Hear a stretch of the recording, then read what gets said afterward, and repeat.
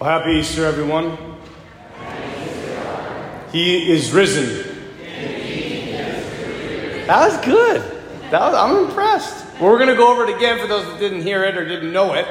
The early greeting, right, in the early church, when we were all walking around in sandals and tunics. On this day, Easter morning, you would pass each other and Christians would say, "He is risen." And you would respond, "Indeed, he is truly risen."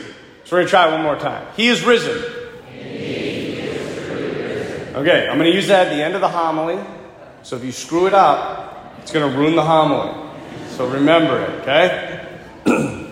I don't know if we Christians always appreciate the fact of how essential the resurrection is to our faith. It's everything. If the event of the resurrection didn't happen, our faith is pointless. It is completely pointless. But in the modern day and age, people seem to think that this whole Christian thing is a nice sentiment. It's kind of a nice thing to have on the side in your back pocket, but it's rarely the heart of every believer. There are things in all of our lives that get into the center that push God out. But literally, you guys, I want to bring this truth home to your hearts today. If the resurrection happened, which we believe it did, it changes everything. Everything. And it is meant to be at the center of your heart and my heart in everything we do. As you may know, I had the privilege of leading numerous pilgrimages over to Rome.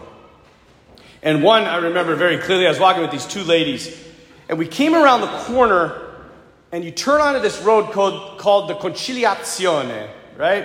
Italian words always sound better than English words, right? All it means is council. So if I told you that they turned onto Council Road, you'd be like, who cares? But if I say they turned onto the Via della Conciliazione, you're like, wow. But it's this really long road, and at the end of it is St. Peter's Square and St. Peter's Basilica. So when you turn onto this road, it's just boom. I mean, the biggest church in the world is in front of your eyes. And these ladies, it like stopped them dead in their tracks. They had no idea it was coming. I love to do that. I love to lead them places and then don't tell them what's going to come around the corner. And they just like, wow. Just struck by beauty and awe. And the one lady's like, why don't they build churches like this anymore? And the other lady profoundly said, because people that built those churches, God was everything to them. They had faith. And God was at the center. But in America, we have opinions. And you don't build great buildings to God on opinions. How true that is. We come here today not of the opinion that God rose from the dead. We come here believing the fact that God rose from the dead. St. Peter says, when we came among you, we didn't contrive cleverly constructed myths. We told you about what we saw with our own eyes, what we heard with our ears, what we touched, John says. St. Paul says, if Christ has not been raised, then we are the most pitied of people. And our faith is in vain. And dumbest of everybody is this guy. I gave my whole life to it. If Jesus didn't rise from the dead, we should pack up shop and go home. Thinking that this is a nice sentiment, good for my family, all that is nice. But it's not the heart. The heart is the resurrection. And I want to prove to you today that it is simply unreasonable to believe Jesus didn't rise from the dead. In fact, I might even say it's foolish to not believe it. Now, this is counterintuitive, I know, because of the world we live in, a very secular, atheistic world in which they mock our God, they mock our Savior. They say religion is a crutch. They say we're dumb, unrealistic, unenlightened, unscientific. We're not woke.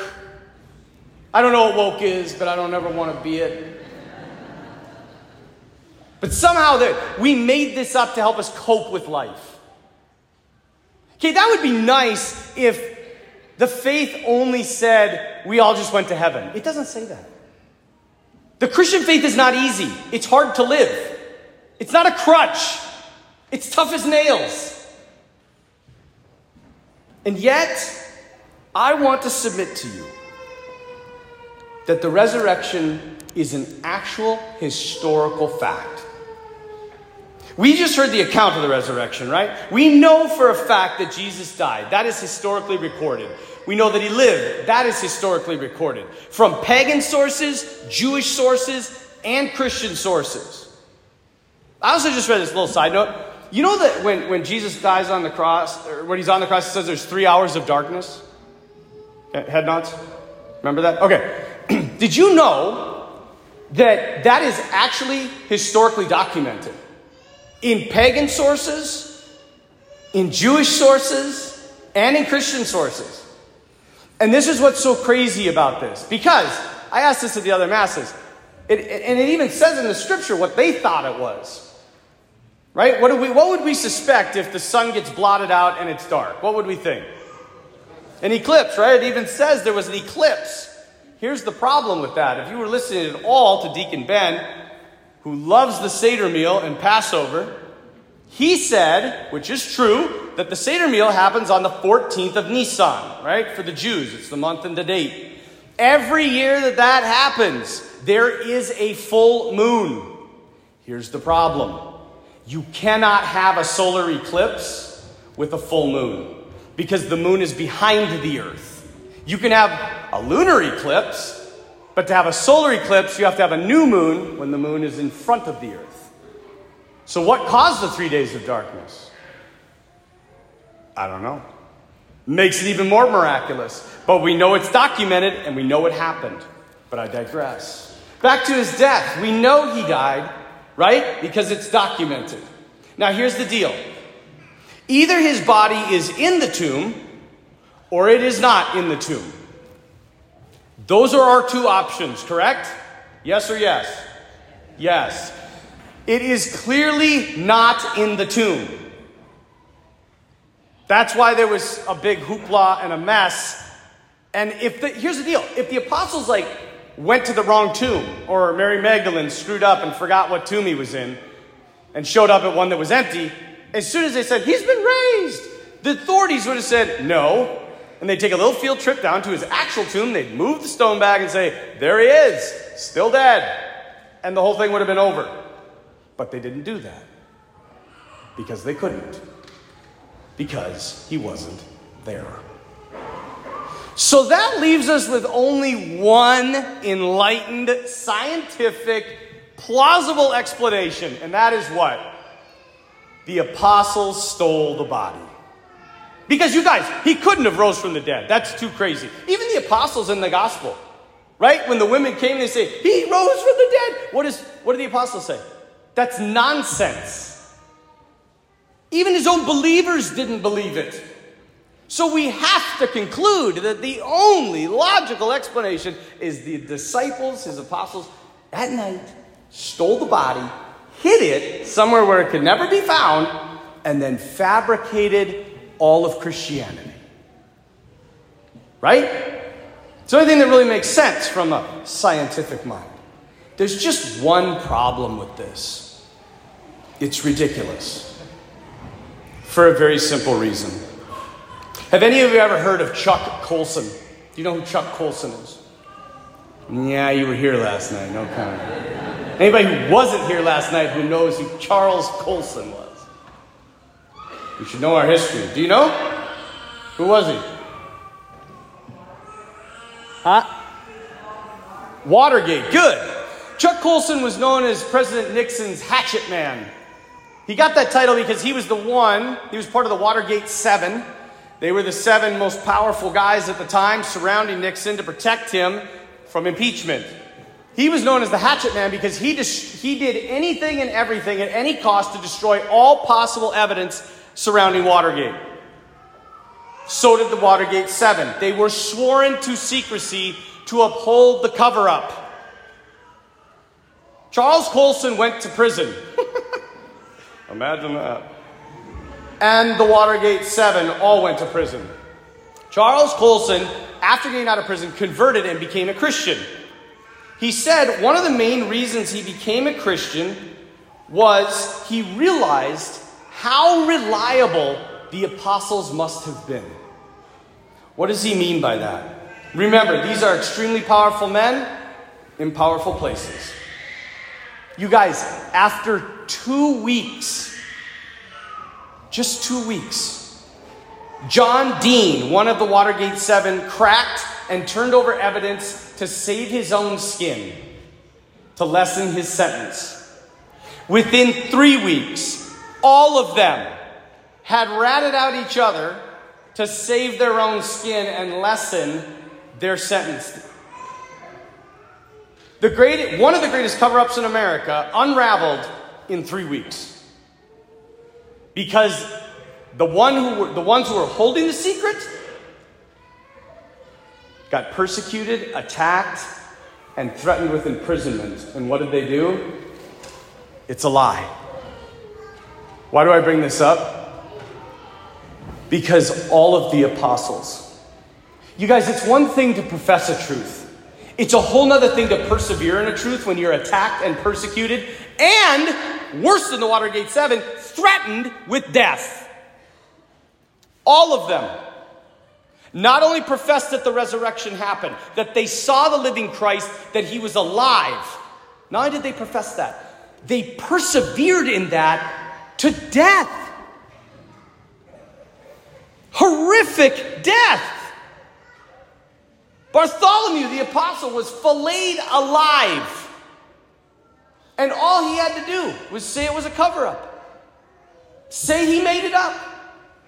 And this man chose to have his skin cut off of his entire body before he bled out and died, then say it's not true. Here's what's even more amazing to me, you guys. What did the apostles gain? What did they gain? Nothing. From a worldly standpoint, nothing. And not only the apostles stood by and watched this happen and stood their ground and persevered in the truth. We know there were 500 other people that saw the resurrected Jesus. Not one of them said it was a cover-up. Not one of them. Was there a deathbed confession? Not one of them said, we made it up. Because they didn't make it up.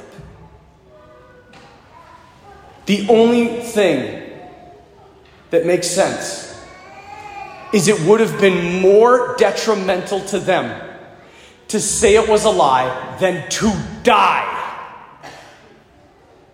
If that doesn't prove the truth of what they saw, I don't know what does.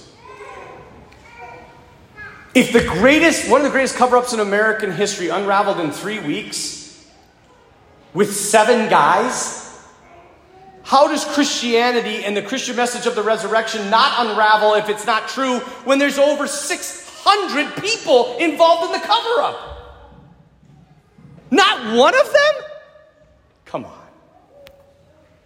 And they gain nothing by saying it's true. Absolutely nothing. You guys, there are truths in this world that make very little difference in our lives, but there are some that make all the difference in the world. And the resurrection is one of them. It changes everything. Because if he rose from the dead, which now seems seemingly plausible, then everything he said was true. Everything he taught was true.